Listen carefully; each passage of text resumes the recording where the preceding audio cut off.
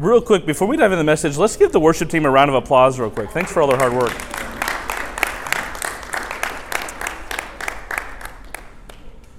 So, before we go any further tonight, I actually want us to start with a question, maybe a little bit lighthearted to start here. What is a Christianese term that we use often but never define? What is a Christianese term that we use often but never define? And so let me just give a few really basic examples so you have to think even harder. Do life together, love on people, sanctification, like Christianese terms that we throw out all the time and yet we never define. Start by talking about that at your tables. We'll get some answers. Make sure you know everyone's name, and then we will dive into our message.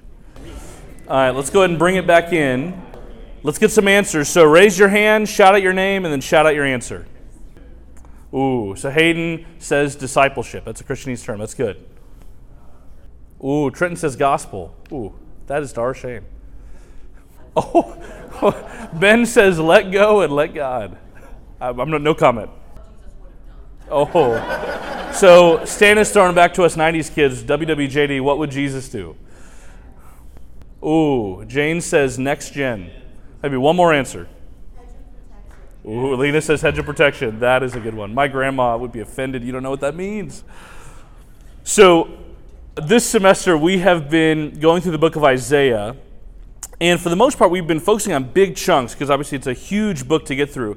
But tonight, we're actually going to zoom in on just a couple of verses, and we are going to talk about a very famous Christianese term that I guarantee you have all heard before, and yet you may not actually know what it means.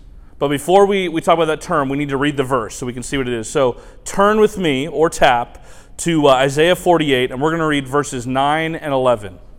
Isaiah chapter 48. And then we're going to read verses 9 and 11. I'll give you just a second to turn there.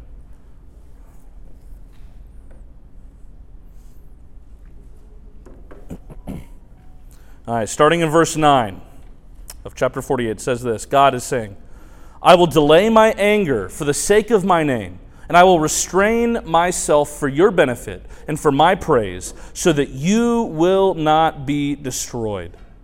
Then skip forward to verse 11. I will act for my own sake, indeed, my own, for how can I be defiled? I will not give my glory to another. I think one of the most common Christianese terms that we use and that we never define is the phrase, the glory of God.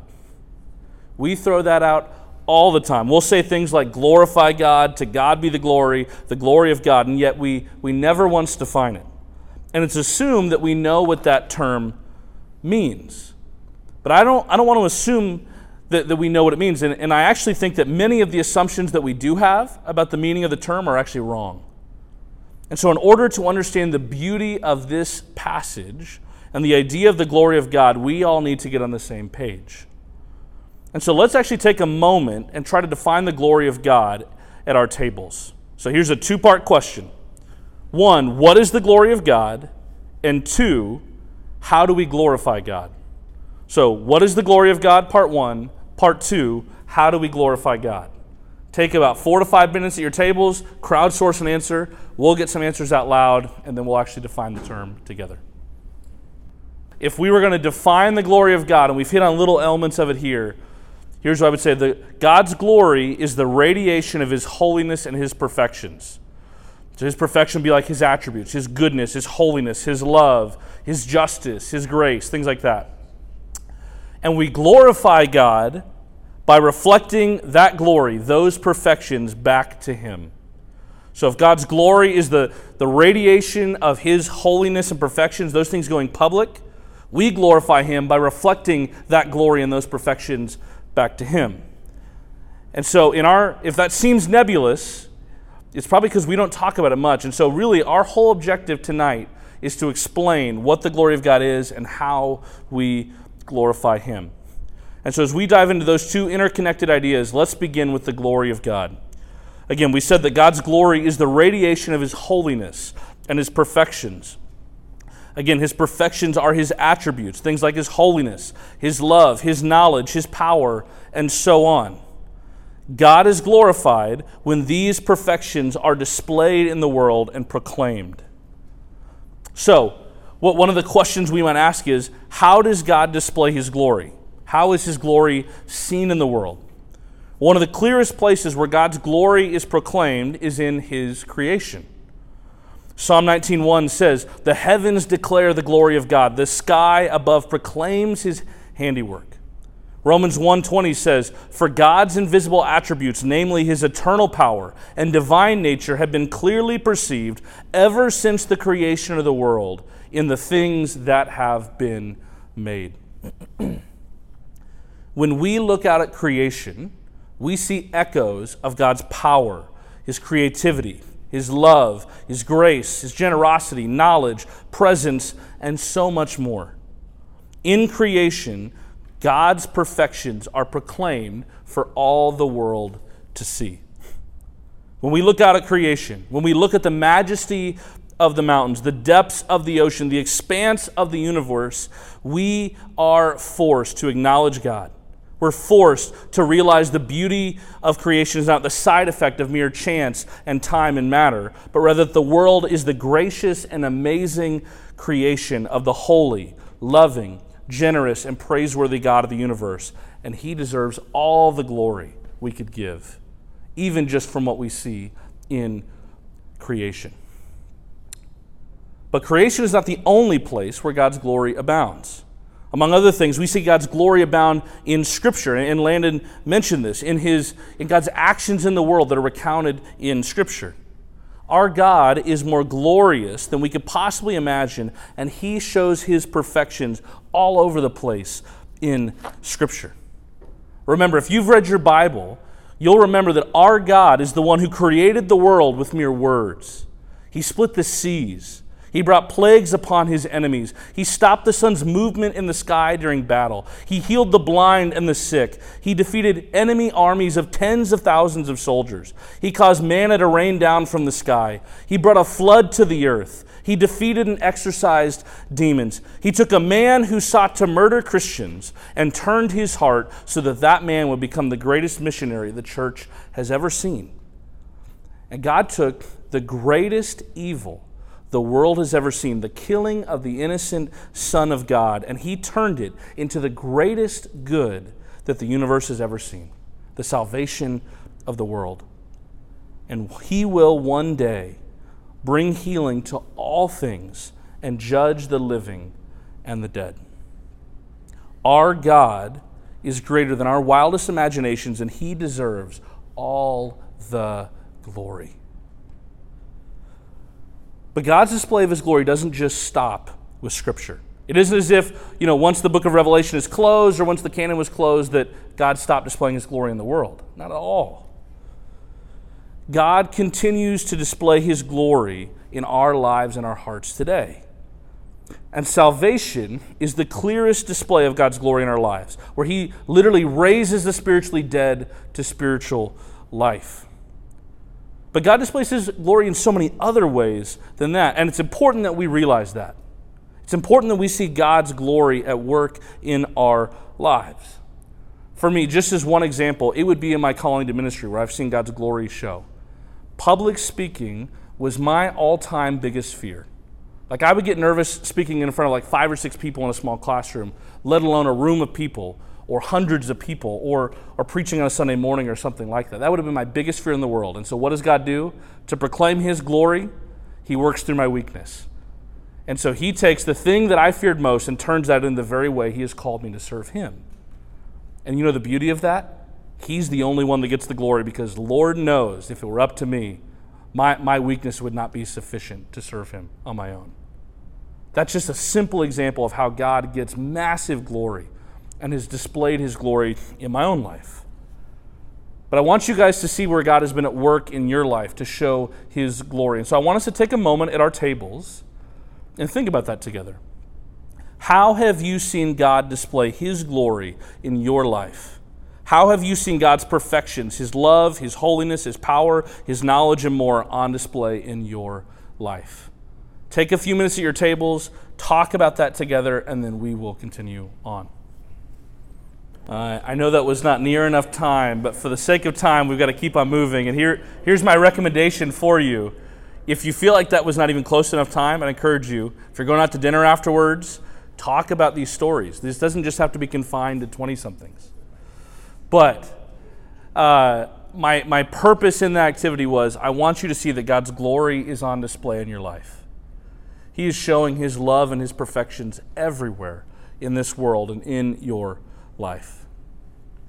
Now, in the midst of this discussion of God's glory, you might be asking yourself an important question. You might be saying, okay, I get that God is great, and I get that He deserves praise, but if God's actions are done for His own glory's sake, isn't that just really incredibly vain? I mean, honestly, our passage specifically says that God's main motivation for His actions is His glory. If you go back and read it, verses 9 and 11, I do it for my name's sake. I will not share my glory with another. So, if we're honest, doesn't that make God the world's biggest megalomaniac? That's a hard word to say. Megalomaniac. Take two. Doesn't that make Him just the most vain person ever? And this is a vital question. This is a really important thing for us to consider. And so I want to actually take a second to answer this before we continue on.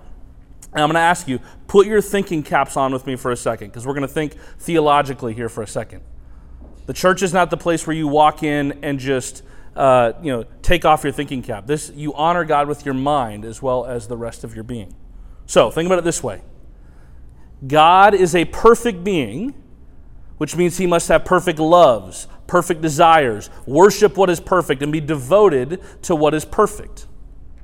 And what, in all of reality, is perfect, infinitely worthy of worship, totally worthy of praise, worthy of the highest affections we have, and perfectly worth devoting oneself to. What in reality would that be? Would be God. In order for God to be God, He must first and foremost love Himself, desire Himself, value Himself, worship Himself, and be devoted to Himself above all things. If He didn't, He would not be God. He would be an idolater, because He'd be putting something else in God's place. God is the only person for which the pursuit of His own glory above all things is not vain. It's actually part of what makes Him God. And when we came along, we did not make God an idolater. God did not suddenly worship us and put us at the center of the universe when we came on the scene. And that's a good thing, believe it or not. If He did, no exaggeration, the entire universe would collapse, as it would make God a sinner just like you and me, because He'd become an idolater. To worship anything imperfect, namely anything other than God, is idolatry and unrighteousness.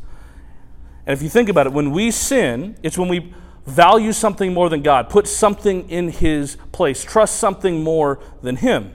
And so if God loves something more than Himself, He would become unrighteous. God's highest pursuit above all things is His own glory. But again, it is actually a good thing, and it's part of what makes Him holy and good and pure and God. Now again, that may sound really cold on first mention, and for some of you, that's the first time you've ever thought about it. But let me answer the follow-up objection. You might say, okay, but if God's pursuit is first His glory, does He really love me, or does He just love His glory?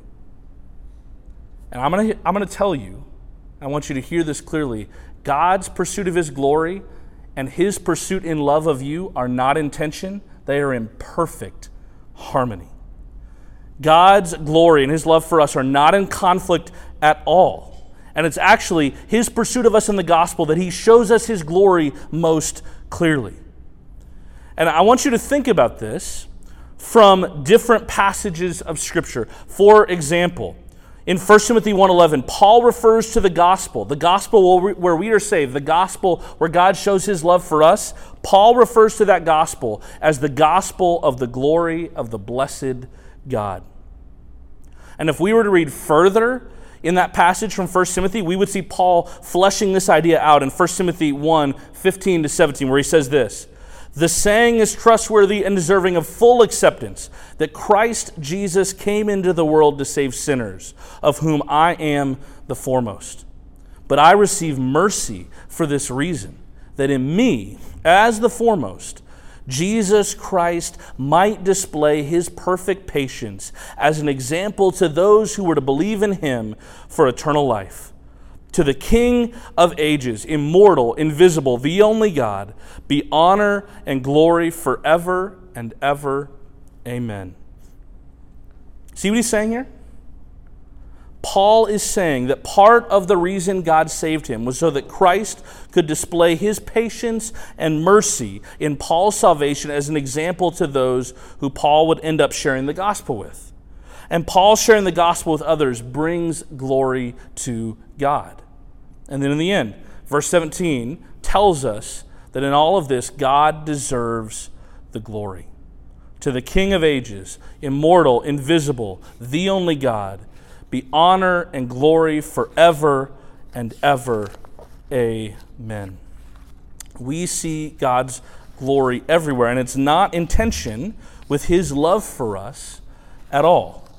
Not in the slightest.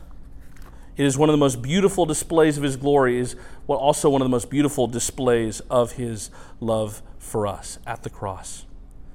And we're going to flesh this out a little more, but for some of you, this may feel like the equivalent of a Copernican revolution. Because if you are honest, you have walked through this life with yourself at the center of all things.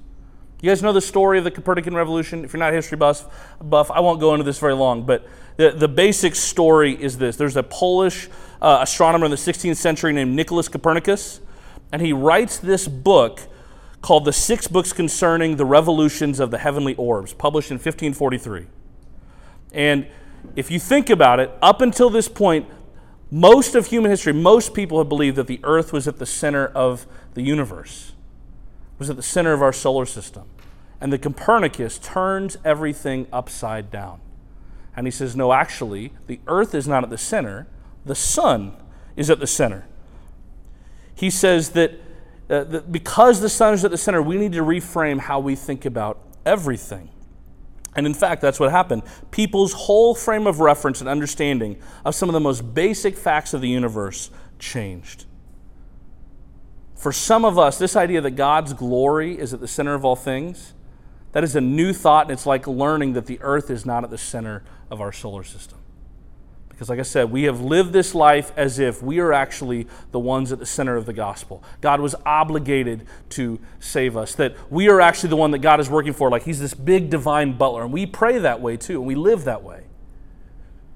But we haven't thought about this idea that actually God is the one at the center. For me, I had my own glory of God Copernican revolution in the fall of 2016. I remember exactly where I was. I remember exactly where I was sitting. I can remember the smells of the grass. I was on Mizzou's quad. I've been reading through Romans in my quiet time. And I even remember the page I was reading where it was like the scales fell from my eyes and I realized I had had everything upside down. I've been looking in the wrong end of the telescope. Just as proof, page 184 of the 3rd edition of a book called The Pleasures of God. It says this: unless we begin with God at the center of the gospel, when the gospel comes to us, we will inevitably put ourselves at the center of it. We will feel that our value, rather than God's value, is the driving force of the gospel. We will trace the gospel back to God's need for us instead of tracing it back to the grace that rescues sinners who need him. But the gospel is the good news that God is the all-satisfying end of our longings, in that even though he does not need us, and is in fact estranged to us because of our God-belittling sins, he has, in the great love with which he loved us, made a way for sinners to drink at the river of his delights through Jesus Christ. And we will not be enthralled by this good news unless we feel that he was not obligated to do it. He was not coerced or constrained by our value. He is at the center of the gospel. The exaltation of his glory is the driving force of the gospel. The gospel is the gospel of grace, and grace is the pleasure of God to magnify the worth of God by giving sinners the right and power to delight in God without obscuring the glory of God. I remember sitting there and realizing, oh my gosh, I have had this all wrong the whole time. God's glory is the center of all things, not my own value. That's not to understate my value. I actually think I've become more valuable when I understand that God's at the center rather than putting myself in God's place. God and His glory at the center of all things, and we are called to glorify Him. So my question for you would be, do you actually believe that? Do you actually believe that God is at the center of all things? Do you actually believe the words of Colossians 1:16 when it says, "For everything was created by God, in heaven and on earth, the visible and the invisible, whether thrones or dominions or powers or authorities, all things have been created through Him and for Him." And just to be clear, the Greek word for everything does mean everything. And that everything even includes you. God made you and I to give Him glory. You were made to glorify God. And believe it or not, that is one of the most central parts of our life. The Westminster Shorter Catechism, question answer number 1, so famous, says it this way. What is the chief end of man, the main purpose of humanity? To glorify God and to enjoy Him forever. 1 Corinthians 10:31 says, "So whether you eat or drink or whatever you do all to the glory of God." Everything you do can glorify God. And when you know that you were made to glorify God, it changes how you live. Glorifying God and enjoying Him is a core reason why God made you. You were made to reflect God's glory and His perfections in the world so that people might be drawn to see their need for God and give Him the glory when they place their faith in Jesus. And one of the clearest ways we know that we were meant to reflect God's perfections and glory in the world is that we were made in His very own image. God explicitly tells us this in Genesis 1:26 and 27. He says, we made Him in our image. God made us in His image. And that can be kind of a nebulous concept, but let me make it really plain and clear in a very clear real-life example. Think about it this way. What is another obvious example of an image bearer outside of a human being? It'd be a statue. And what is the purpose of a statue?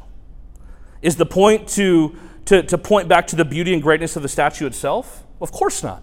We can appreciate the beauty of the statue. Hopefully it is beautiful and attractive and compelling. But at the end of the day, the purpose of that statue is to point back to the glory of the one who it's imaged after. The person that it's imaged after. And so in a sense, we image bearers of God are like statues. Our lives are meant to point to the glory of God and the praise of His name, not our glory and our praise. And if a statue looks nothing like the one whose image it's supposed to be bearing, well then it fails its primary purpose. And if we as image bearers fail to strive to look like God in our lives, then we fail to uphold the primary purpose of our lives. So we were made to reflect God's glory in this world as His image bearers. And when we disobey God and we don't live according to His ways, we fail to live out the very purpose we were made for. And that's why when we live contrary to God's ways and His wisdom, we so often get hurt and burned out and anxious and rude and fail to flourish. But what's more is that when we fail to live according to God's good ways and commands, we are poor monuments to His glory in the world. We become poor reflections of God. And we actually become like this famous statue of Cristiano Ronaldo, a poor reflection of the one who it's supposed to model. That's what we look like when we don't obey God. You know, we laugh, but we see, okay, they tried, but it's not even close. But you and I are like that when we fail to live out our purpose in life. And this is part of God's frustration in Isaiah 48. His people have been poor pictures, poor statues of His glory in the world. And rather than radiating the glory of God in the world to lead others to glorify and love Him, God's people ended up trusting in others and therefore came to reflect the surrounding cultures and gods more than the God of the universe. And their lack of glorifying God and obeying Him is why they struggled to flourish in the world. So, we should all strive to glorify God, and when we do so, we will be more likely to flourish and we will point people to God. And the beautiful part of glorifying God and being an image bearer of Him is that we can each do so in unique and powerful ways. Again, maybe you've never thought about it this way, but it's true. Think about it. For most famous people, they only have one statue made of them. Most of us will never have a statue made of us. But for really famous people, maybe they will have a statue made of them. For the ultra famous people, maybe it's multiple statues. But at the end of the day, all those statues are going to pretty much look identical. If you've seen one statue of George Washington, you've probably seen them all. Here's the difference with God. God's glory and greatness is so diverse and so profound that it actually takes billions and billions and billions of statues to give us a picture and a sense of His glory in the world. All of us, in how different we are, and not just in our outward looks, but I'm talking more importantly in our inward heart, in our gifts and our talents and our passions. Those things that God has given us, we all are unique and we all uniquely image and glorify God in the way we live this life. So it doesn't just take one statue to have a sense of Him. It takes all of us, and we're still not even scratching the surface of how profound God's glory is in the world. God made each of us with unique talents and gifts and passions to uniquely glorify Him. And so I want you to hear me say this. Nobody can glorify God like you can. And so when you don't use your gifts and your talents and your time to give glory to God, you pursue other things, you rob the rest of the world of a chance to see something unique of the glory of God. Maybe you've never thought about it that way. We should all strive to give God glory in everything we do. So, what are your talents? What are your passions? What are your gifts? How can you use those to glorify God? How can you use those to reflect God's love and holiness and truth and justice and grace and knowledge and power and more into this world? And to be clear, this includes at your job. You can glorify God in your job. You do not have to be a pastor to glorify God with your work. I would argue that in some unique ways, you can probably glorify God in far better ways than I can. Martin Luther was so good about this. And someone asked him once that, Luther, should we all just become priests and nuns so we can better glorify God? And he said, absolutely not. We need people in all different fields of work to make the world function. We need farmers to harvest food to eat for us. We need manufacturers to produce clothing to keep us warm. We need builders to construct safe buildings for us to have shelter in, teachers to help educate our children, doctors to help us heal. And in our day, we could even say, especially after Santa's comment, we could say that we need IT folks to make sure our technology infrastructure continues on. She's clapping. Yeah. We need all of us to glorify God in unique ways, to give Him praise, and so that the world can function. So Luther famously said, we need the milkmaiden and the shoemaker to do their task to the best of their ability to glorify God and to allow the world to function. Dan Doriani, this super incredible seminary professor, gets at this when he says this. Further, as we work in our God-given station in life, we become agents of His providential care. God is milking the cows through the vocation of the milkmaiden, and through our hands, God answers the prayers of His children. We pray for daily bread at night, and the bakers rise in the morning to bake it. The same holds for clothing. God gives the wool, but not without our labor. If it is on the sheep, it makes no garment. Humans must shear, card, and spin. Through our work, the naked are clothed, the hungry are fed, the sick are healed. And through our work, we please our Maker and love our neighbor, and God should get the glory. As 1 Corinthians says, everything we do should be for the glory of God. So whether it's serving in the church, whether it's doing your job well and loving your coworkers, whether it's caring for your family, whether it's being a good friend, creating meaningful art or music, or so many other things, think about how you can uniquely glorify God. Another way you could think about this, if you're trying to figure out how can I uniquely glorify God, have you ever had a moment where you felt like with your unique God-given gifts, you were meant specifically for that moment? Like where you step in the moment and you're like, there is maybe only one or two other people on the planet that were ever made for a moment like this. And I'm the only one that was made for this moment at this time. It's one of the greatest feelings in the world and one of the clearest ways to glorify God. For me, I felt this in December when I got to go to Sierra Leone to teach a group of pastors about theology and the Christian life. For those of you that know me, I'm a theology nerd. I love talking about theology. I love Q&As. I love discussion. And I can remember multiple moments between the pastors' conference that we hosted as a church, or even something I didn't even know could be on my bucket list, but preaching the graduation sermon at a seminary.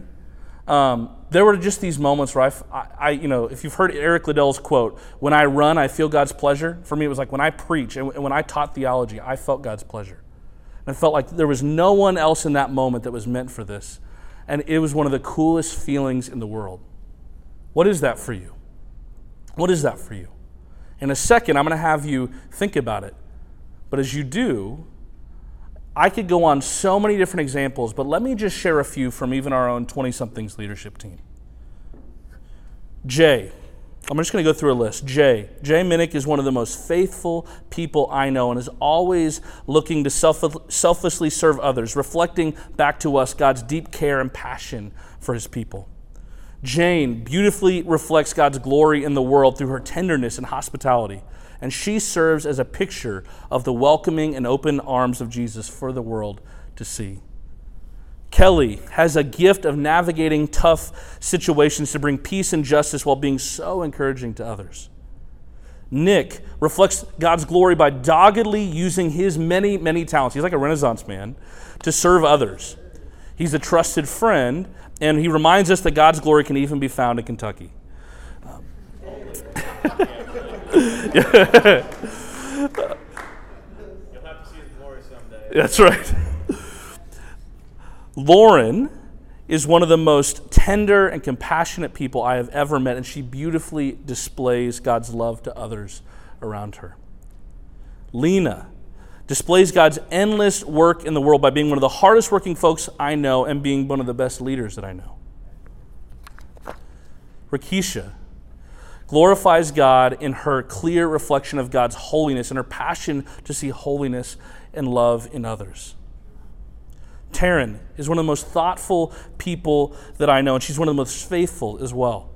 I know that when she's out in the world, she is reflecting God's glory and reminding us that every single person and every single thing matters to God, even the little things. And Haley gives God immense glory by using her talents to lead us in praise so we can give glory back to God.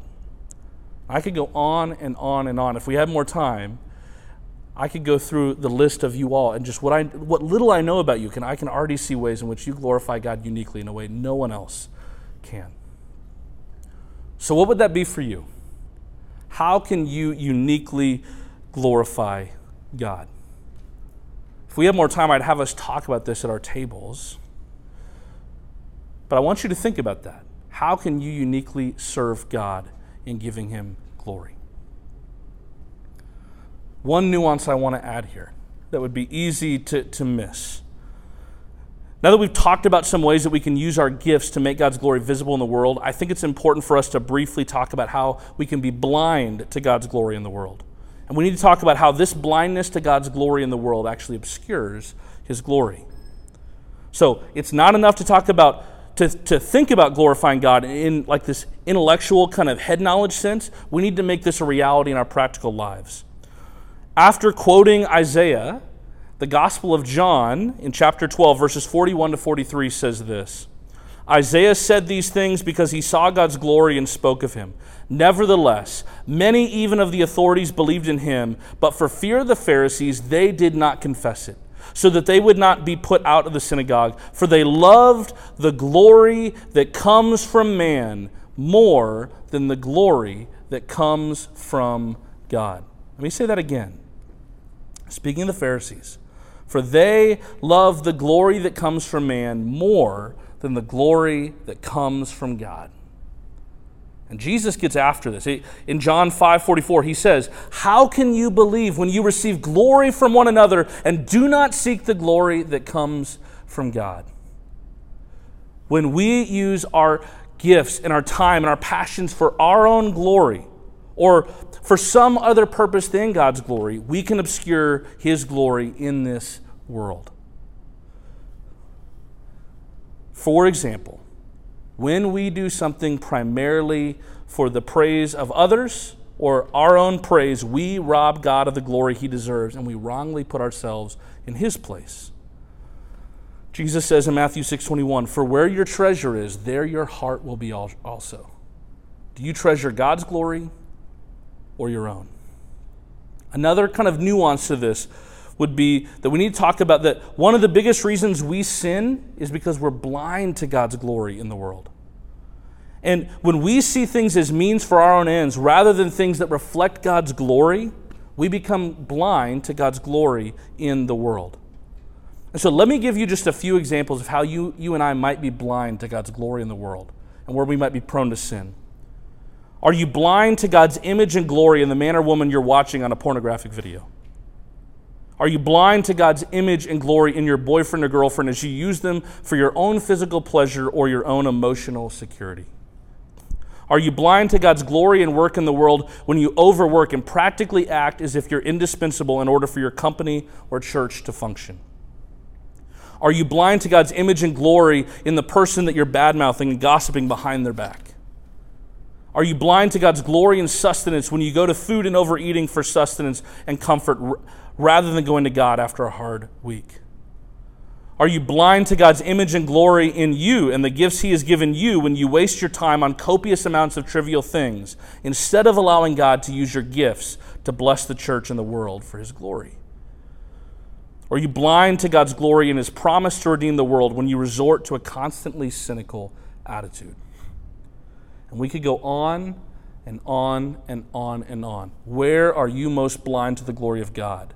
And how has that blindness led to sin? Again, if we had time, we could talk about this. But here's how I want us to close. We've talked about we are called to glorify God so that his glory abounds in the world. And glorifying God is really hard work, let's be honest. But we have the perfect example. Jesus is the perfect picture of the glory of God and the ultimate example of how to glorify God. Catch this in 2 Corinthians 4, verses 3-6. "And even if our gospel is veiled, it is veiled to those who are perishing.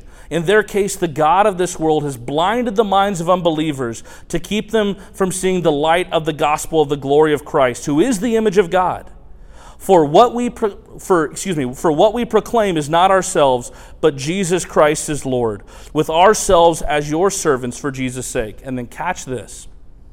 "For God, who said, 'Let light shine out of darkness,' has shone in our hearts to give the light of the knowledge of the glory of God in the face of Jesus Christ." Hebrews 1 says the same thing. "Long ago, at many times and in many ways, God spoke to our fathers by the prophets, including Isaiah. But in these last days, he has spoken to us by his Son, whom he appointed the heir of all things, and through whom he also created the world. He is the radiance of the glory of God and the exact imprint of God's nature, and he upholds the universe by the word of his power. And after making purifications for sins, he sat down at the right hand of majesty on high, having become as much superior to the angels as the name he has inherited is more excellent than theirs."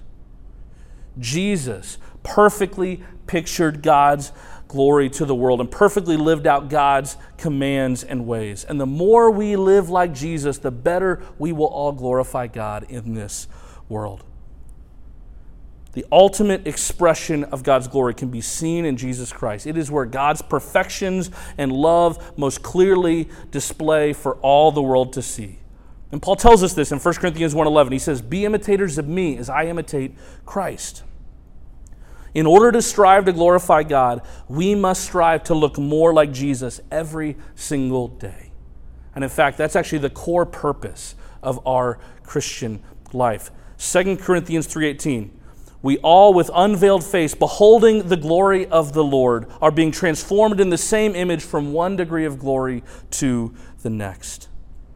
Jesus is the ultimate expression of God's glory, and the central reason for this is that Jesus himself is truly God, Christ Jesus, truly God and truly man, and he perfectly glorifies God in it all.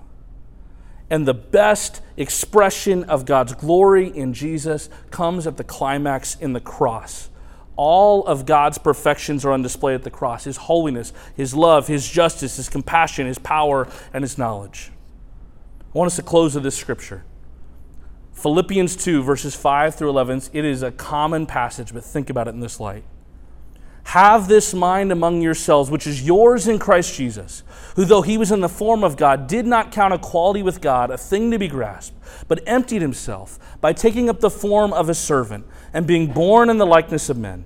And being found in human form, he humbled himself by becoming obedient to the point of death, even death on a cross. And then catch this.